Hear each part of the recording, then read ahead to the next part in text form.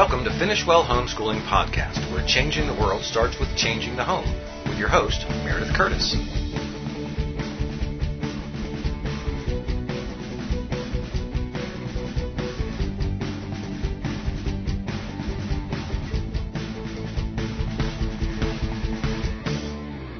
Hi, everyone. Welcome to Finish Well Podcast. This is episode 138, My Favorite Founding Mothers and Fathers. Now, I am so excited that we're going to talk about this because some of the people that I'm going to talk about, you may not even really know much about. So I'm really excited to tell you about them. And I am really excited with 4th of July around the corner. Now, you can listen to this anytime, so if you're listening to this later, don't let that stop you. But it's just so wonderful to celebrate and remember the American Revolution. I love our nation, I love our country, and I feel like we have such an amazing heritage, and I just want to pass that joy on to you. The American Revolution was won by freedom-loving patriots. They resisted tyranny after decades of patient negotiating. They worked hard, they loved their families, they read their Bibles, they went to church, and they poured their lives into a cause bigger than themselves. You wouldn't find them saying, oh, I need to be fulfilled. They were busy. They were busy living life and caring for people and valuing freedom. So I want you to meet just a few of these. These are just a very few. And there's so many other wonderful men and women I want you to meet. But for today, we're just going to talk about a few, and we're going to start with the founding mothers. Of course, I have to start with Abigail Adams. She was the first second lady married to the vice president. Her husband, John Adams, was George Washington's vice president, and she was the second first lady because John Adams was the president after George Washington. I just love her because she spoke her mind, and I tend to be a person who does that. So I'm just kind of drawn to her. Abigail was brilliant, and she advised her husband throughout his whole career. And honestly, it was a very prestigious career. She was a devoted wife and mother, and she often took children under her wing that weren't her own children. She took the daughter of President Thomas Jefferson under her wing, and she really cared for her. She was just a really neat lady. She was born into a pastor's family in Massachusetts and was homeschooled. She was very smart. She was opinionated, and she was super practical. She wasn't like a pie-in-the-sky person. She wasn't idealistic. She was like, John, here's the bottom line. What about this? And what about this? And you know, of course, they're famous. Remember the ladies. She married John Adams. He was a country lawyer, and they were blessed with 6 children. 4 made it to adulthood. Now, why do I say that? Because back in those days, parents faced the death of their children all the time, or even the death of one another. It was just a very different time. We're so blessed in the world we live in. Yes, there are parents who face death, but every family was usually touched by at least one death, and it's just very, very challenging time to live in. Her husband traveled quite a bit because of his role in the American Revolution. He was part of the Constitutional Convention, and they sent him as an ambassador to different places. And so they wrote a lot of letters, and their letters are really delightful to read, not only because of the really sweet, tender love between them, but for Abigail's wit and strong opinions of how things should be done. She had a huge impact on the nation through her husband, John, and also through her son, John Quincy Adams, who really respected his mom. He was the 6th president of the United States. So she was both a wife of a president and a mother of a president. Abigail took a really active role in politics when her husband was elected president. She held a large dinner in their home each week for all kinds of guests. They got to know the people that they were serving as president and first lady. And every year she planned the 4th of July celebration. She appeared so frequently in public and she was so active in government that her enemies called her Mrs. President. And also, while she was in the White House helping her husband and doing so much stuff, there were several children whose fathers were alcoholics and they were living in poverty because of that she ended up moving into her house. And so the White House was filled with these children who needed Abigail's loving, tender care. So that's Abigail Adams. And now I want you to meet Martha. Martha was the complete opposite of Abigail. She was intensely private. She was really more concerned about her husband and caring for her husband and making sure he was okay. She was actually crazy about her husband, George Washington. Martha was born on a wealthy plantation and she married a very rich man, Daniel Parke Curtis. He was 20 years older than her. By the time she was 25, so she married him when she was 18.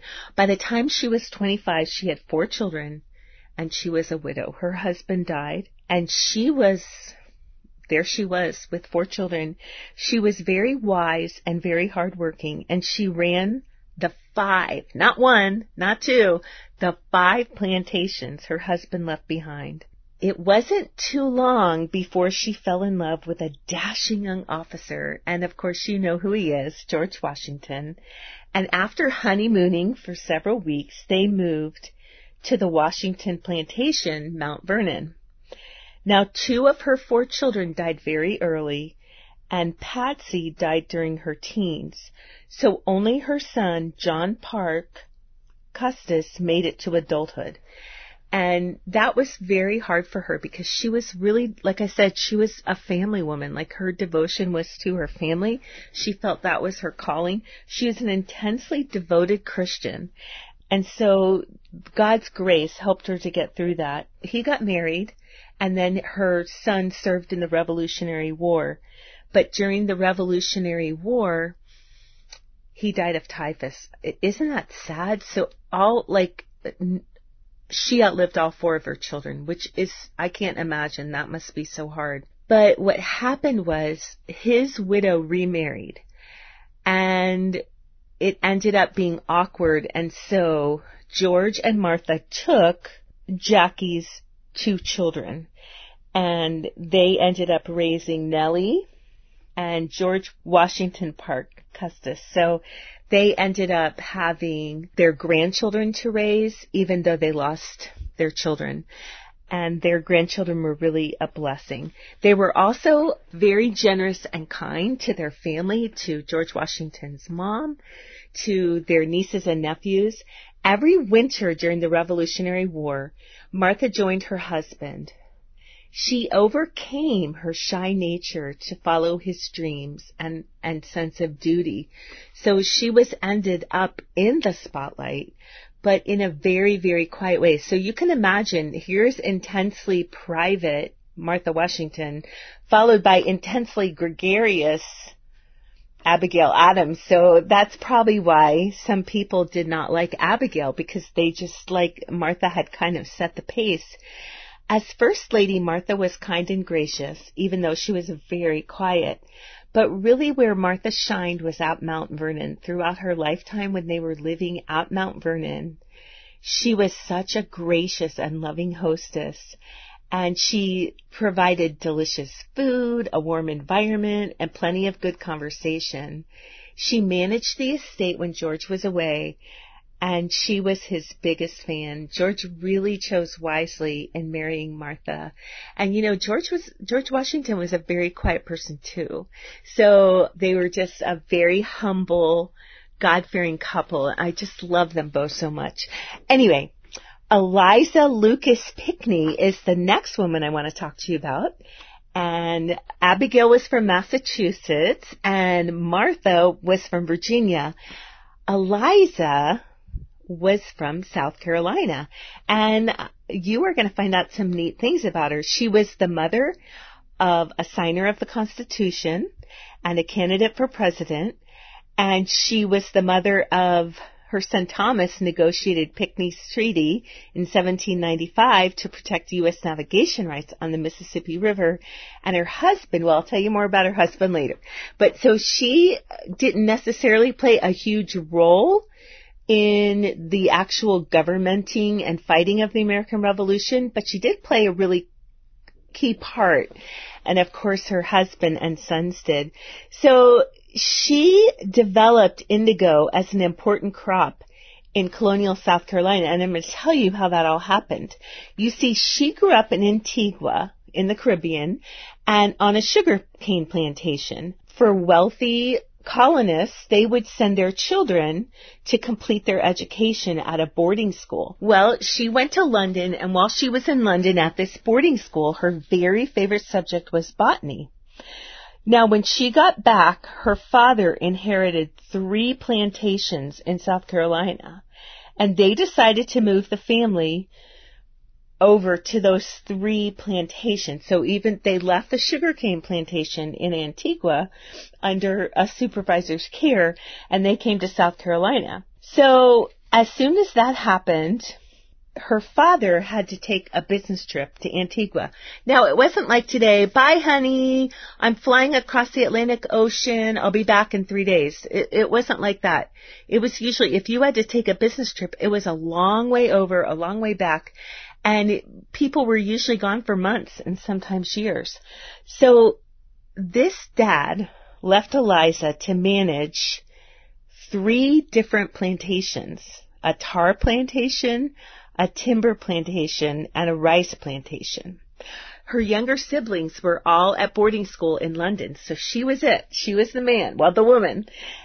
So she did that very, very well. And while she was there, she began experimenting with different crops. She experimented with ginger, with cotton, with alfalfa, with hemp, with indigo.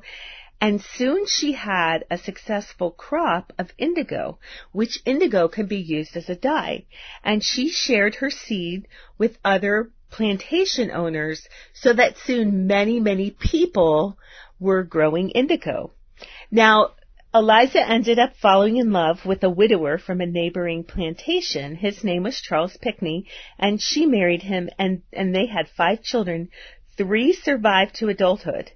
Charles became very involved in South Carolina politics. He was the Speaker of the Commons House of Assembly.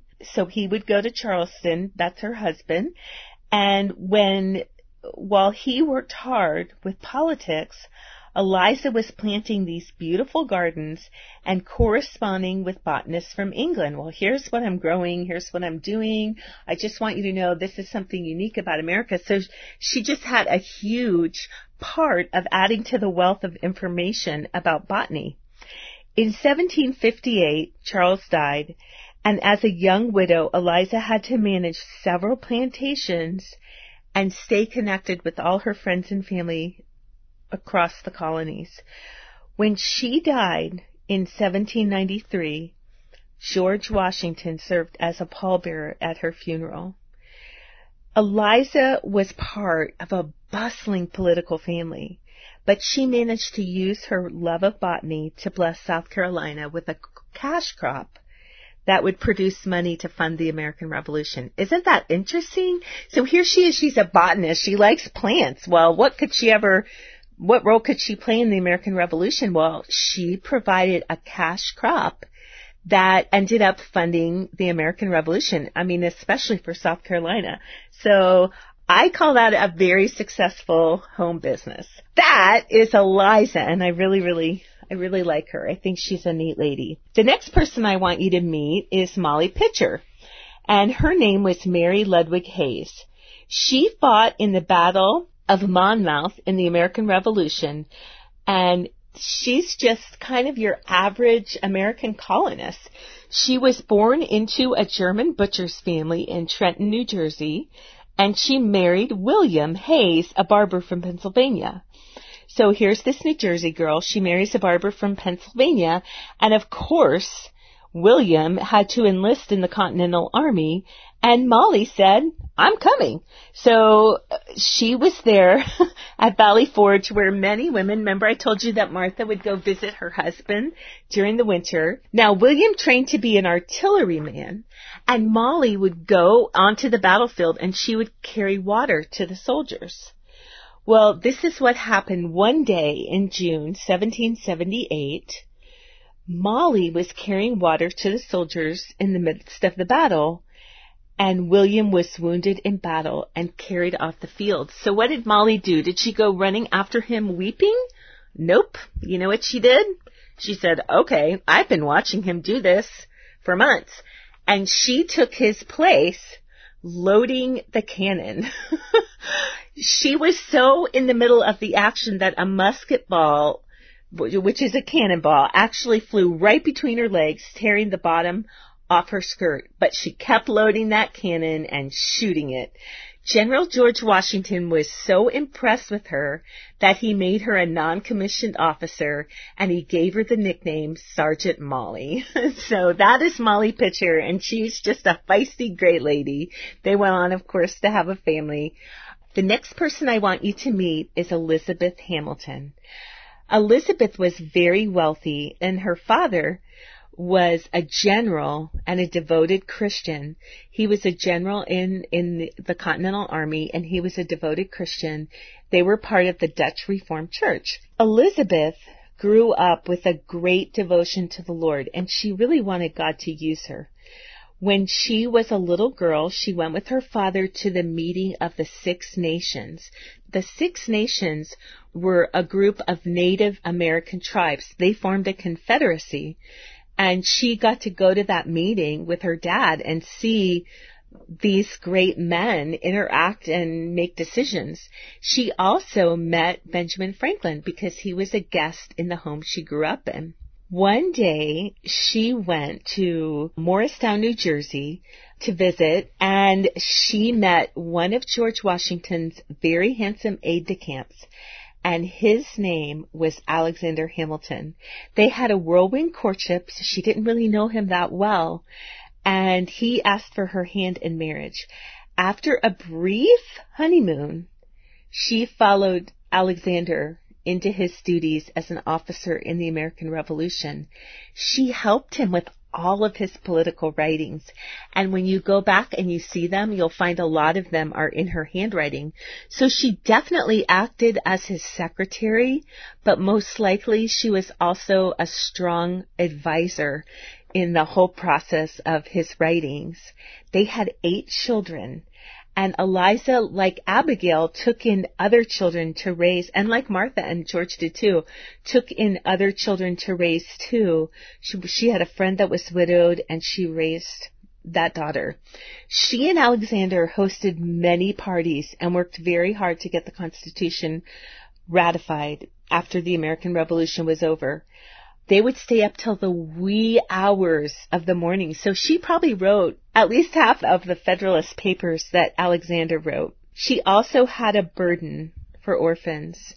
In 1804, her husband had a duel with Aaron Burr, and soon afterward, she lost both of her parents. Now, Alexander, we really respect as part of the American Revolution, but I have to tell you that he had so much debt that when he died, she had to sell almost all their property, including her house. And then she decided, you know what, I'm going to open an orphanage. And so she served as director of the New York Orphan Asylum Society for 27 years. She lived to the age of 97, and she spent the rest of her life as a widow serving orphans and honoring her husband's memory. Elizabeth Hamilton played a huge part in the Constitution and other federal policies. She also spearheaded the American tradition of charity and philanthropy. So we have her to thank for her generous heart that so many people over the years have imitated her. The last woman I'm going to talk about is Dolly Madison. Dolly Madison, if you met her in person, you were likely to say, Dolly is so cute, and she was bubbly and happy, and she made everyone have fun by just being around her. She was the wife of President James Madison, and when we think of her, we usually remember that she was the one who decorated the new White House in Washington, D.C., and when the British burned it down during the War of 1812, she rescued some really fine artwork, including the painting of President George Washington. When Dolly was younger, she grew up in a Quaker family and was raised on a plantation in Virginia. After the War of Independence, the American Revolution was over and America won, she and her family freed all their slaves. Then Dolly married a man named John Todd, and they lived in Philadelphia, and John was a lawyer. They had 2 sons, but everyone in her family died except for Dolly and her son John. Eventually, Dolly fell in love with James Madison, but he was a lot older than she was. And James was not a Quaker, so Dolly had to leave. She had to leave the Society of Friends, and she joined the Episcopal Church with James. They stayed in Philadelphia while James was a representative in the brand new Congress. In 1800, President Thomas Jefferson became the 3rd president of the United States, and James Madison became the new Secretary of State. So Dolly was off to the brand new Capitol in Washington, D.C. Let me tell you this. Dolly took Washington, D.C. by storm. She was such a charming hostess, and she was such an engaging friend. People loved her and enjoyed her hospitality. And she really helped make her husband popular. And it probably one of the few times they would say, oh yeah, that's Dolly Madison's husband, James. She was just so cute and so funny. And she loved people. And she loved hostessing. She did a lot of hostessing for Thomas Jefferson. And she also did, of course, hostessing when her husband was president as well. Dolly brought life and joy wherever she went, and she is the only First Lady. Now listen to this. She had an honorary seat in Congress. She is probably the most popular hostess Washington, D.C. has ever seen. So I really would love to have met her in person because she was just so bubbly and so fun. But she was, quick-witted enough to save important things for the future, and that's so important. It's so important that we hold on to our history. Now, speaking of history, I want to take a moment and just tell you about some resources that we have. We have a series called Learn History the Fun Way, and we have several American history resources. And if as I'm talking, you're thinking, oh, wow, American history, what would be some fun ways to study American history? Well, we have an American history timeline, and the timeline figures are just beautiful. There are timeline pages and timeline figures, and you can make a beautiful timeline. And I love timelines because they give kids such a bird's eye view of history. Another thing we have is an art appreciation course, and with beautiful paintings and some really absolutely wonderful American artists that you can learn about and that you can learn to appreciate paintings by looking at the color, the composition, the focal point, and all these different things, and they're guided questions for all the different paintings like Norman Rockwell, Winslow Homer, Gilbert, and Thomas Cole, just some amazing artists. And it doesn't matter what curriculum you're using because you can just fit the lessons in there to the time period that you're studying.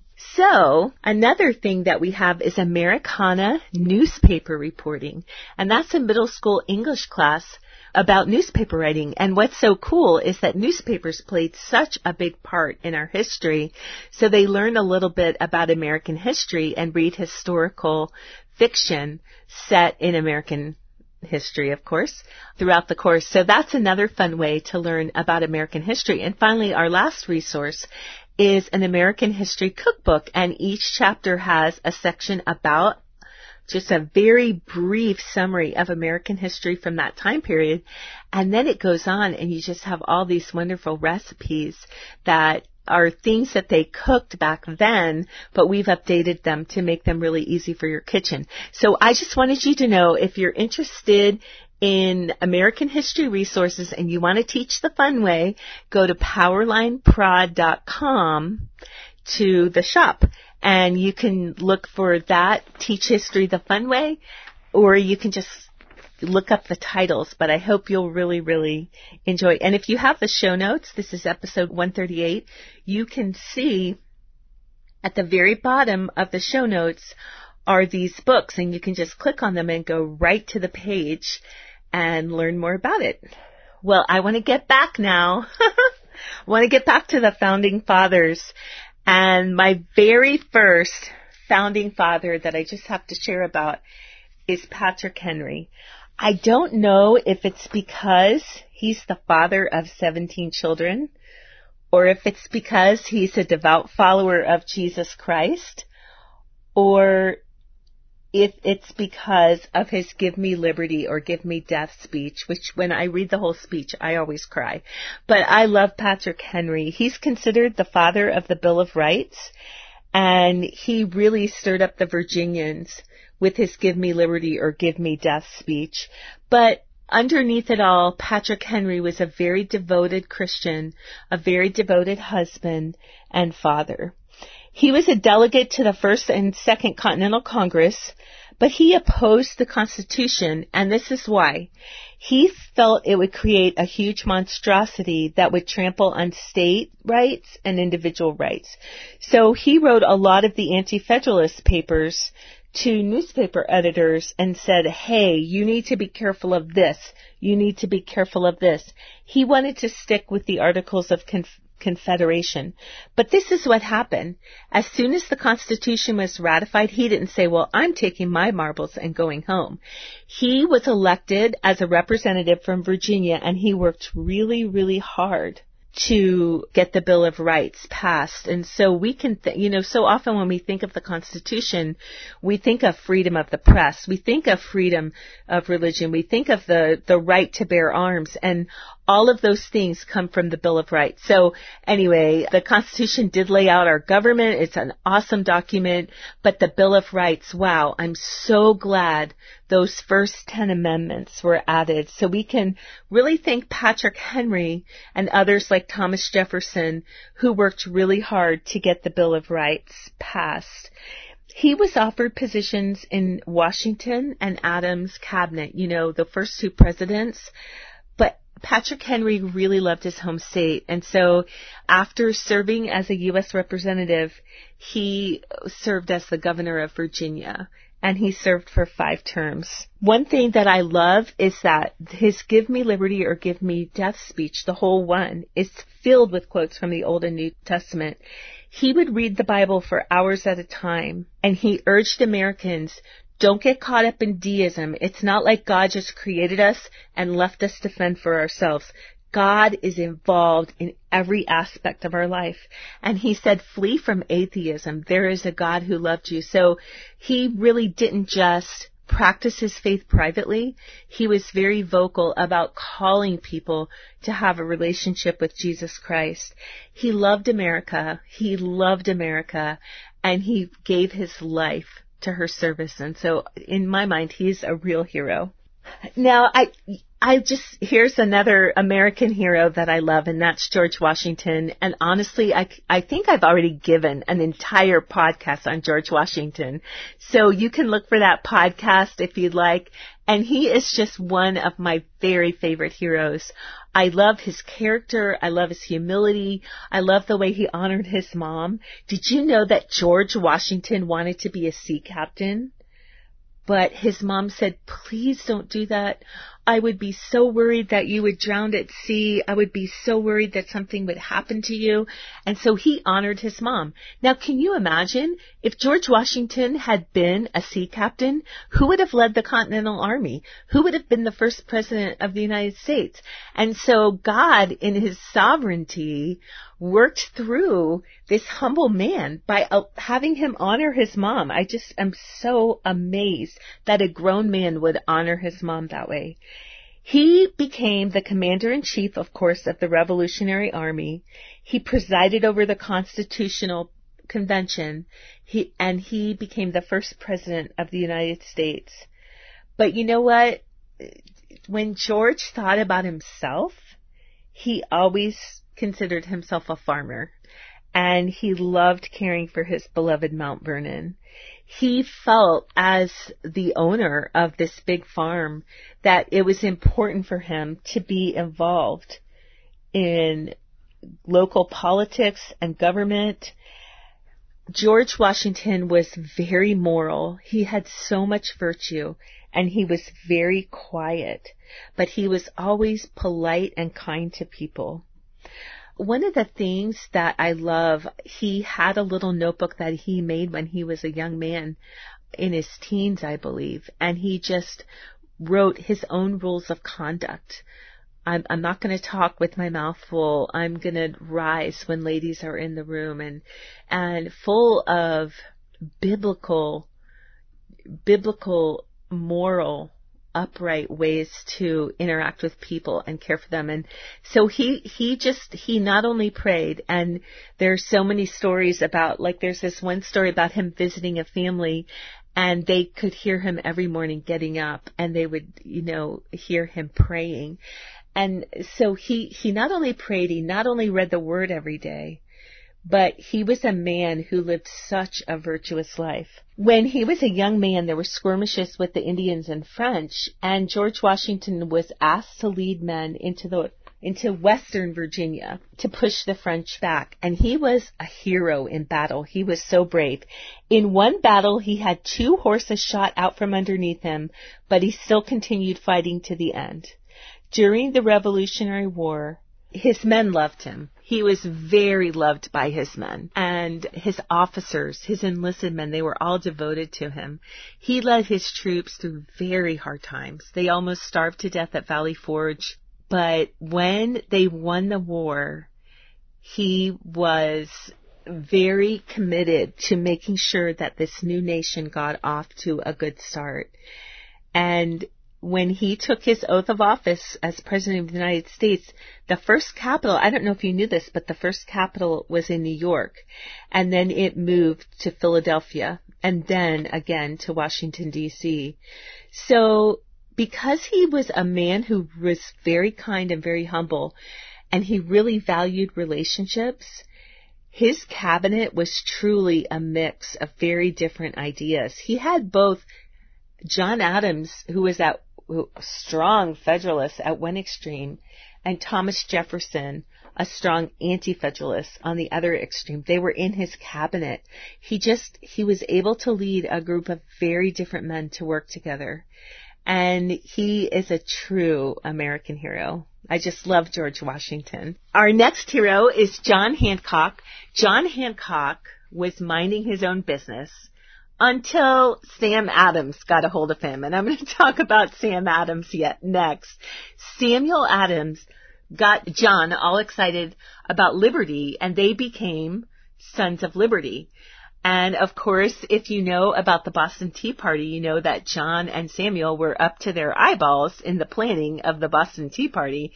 And so he was in fact, well, I won't get into that history lesson because I've got to tell you about more heroes, but we'll get into John and Sam's escapades in another podcast. John served in the First Continental Congress, and he was president. I don't know if you knew this.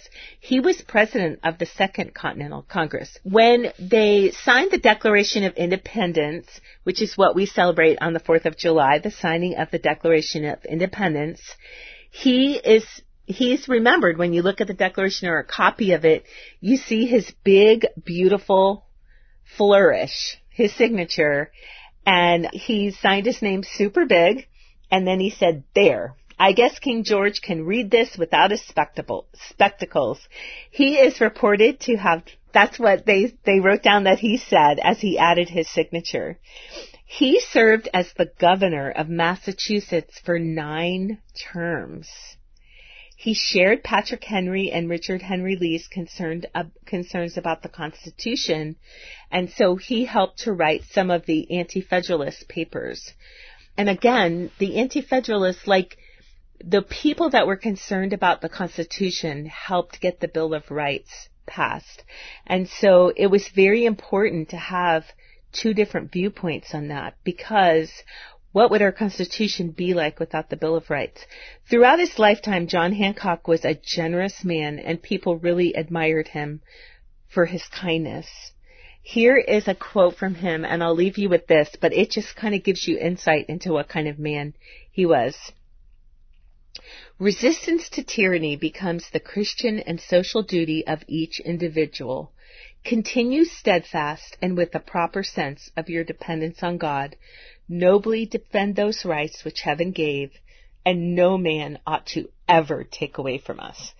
So isn't that awesome? He just, even though he was a fireball, and Samuel was more of a fireball, he was so dependent on God. He realized his dependence on God. Now, Samuel Adams was a rabble-rouser and an instigator of trouble for his enemies. Samuel Adams had really strong opinions, and he shared them boldly. He founded the Sons of Liberty and Boston's Committee of Correspondence. I don't know, Boston's Committee of Correspondence was basically whenever England did anything that really ticked Samuel off, he would fire off a letter. I can't believe you did this. This is blah, blah, blah. And he would just write these long letters. He helped plan the Boston Tea Party, and as well as he made a stockpile of weapons for future use by the Continental Army. And when the British found out he had done that, and it was soon after the Boston Tea Party, they came looking for him. So, he did really help instigate the start of the American Revolution. Samuel Adams served in the First Continental Congress. He signed the Declaration of Independence, and he helped to draft the Articles of Confederation.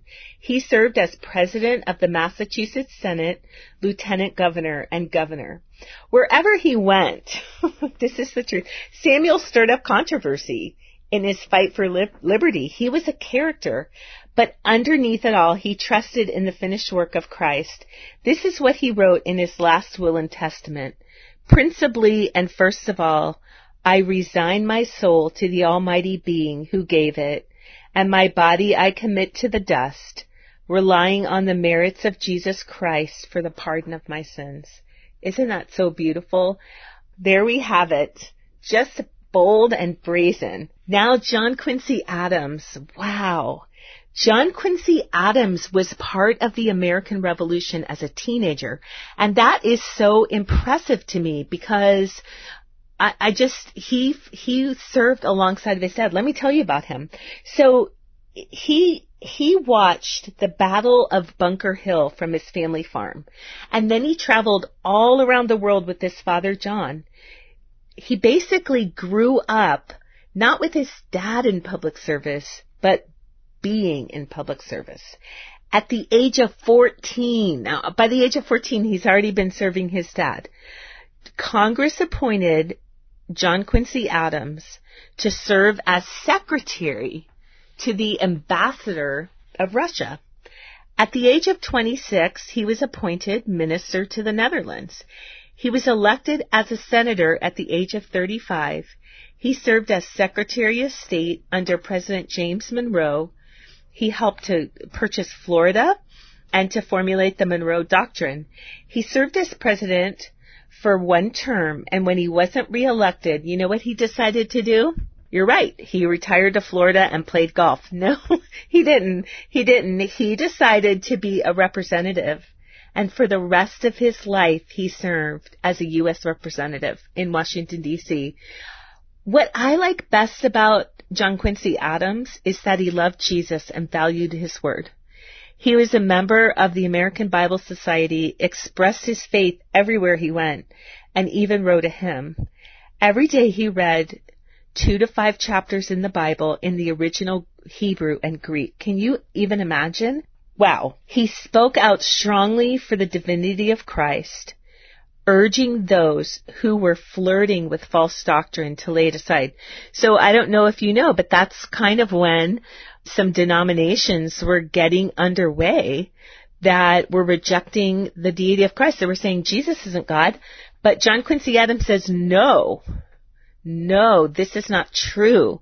The Bible says that Jesus is God, and I believe that. This is a quote from him.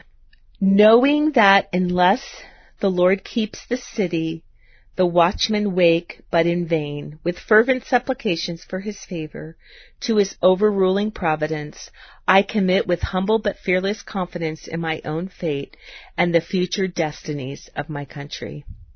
So, I have one more to tell you about, and this is Richard Henry Lee. Richard Henry Lee was another statesman from Virginia. I know, it seems like they all come from Virginia. James Madison, John Monroe, George Washington, Patrick Henry, Virginia or Massachusetts, but that's not true. They were from every colony. But Richard Henry Lee was the one who stood up in the Second Continental Congress, and he said, resolved that these united colonies are and of right ought to be free and independent states, and they are absolved from all allegiance to the British Crown, that all political connections between them and the state of Great Britain is and ought to be dissolved. In other words, Richard Henry Lee is the one who stood up and said, hey, we've negotiated long enough. They are not going to honor our God-given rights. Let's be free from Great Britain. And that was a bold, bold step to take. And that's the kind of man Richard Henry Lee was. Richard Henry Lee served in the First and Second Continental Congress. He served in the Virginia House of Burgesses. And he was elected the first president of the United States before the Constitution was ratified. So he was the first president of the Congress under the Articles of Confederation. So we really should know about him. Like Patrick Henry, he had concerns about the Constitution. But once it was ratified, he went to Washington, D.C., elected to go, and he championed the Bill of Rights. He was elected as the first United States Senator from Virginia. He spent his life serving his state and country, and he worked tirelessly for freedom through legal channels. I hope that what I've done by telling you about these amazing women and men is to whet your appetite to learn more about our founding fathers and founding mothers and the rich heritage we have as Americans. Guys, we are so blessed. And we may be hearing some weird things from people and even on the television, but the truth is, our country was founded by so many of the men and women who tirelessly gave their lives, were devoted Christians who read the Bible and put their faith into action. We have such a rich heritage, and as we move forward, we'll never be a perfect nation, but as we move forward, we definitely want to walk as men and women devoted to the Lord Jesus Christ, devoted to reading the Word and praying that God will grant favor to America. God bless you, and God bless the USA.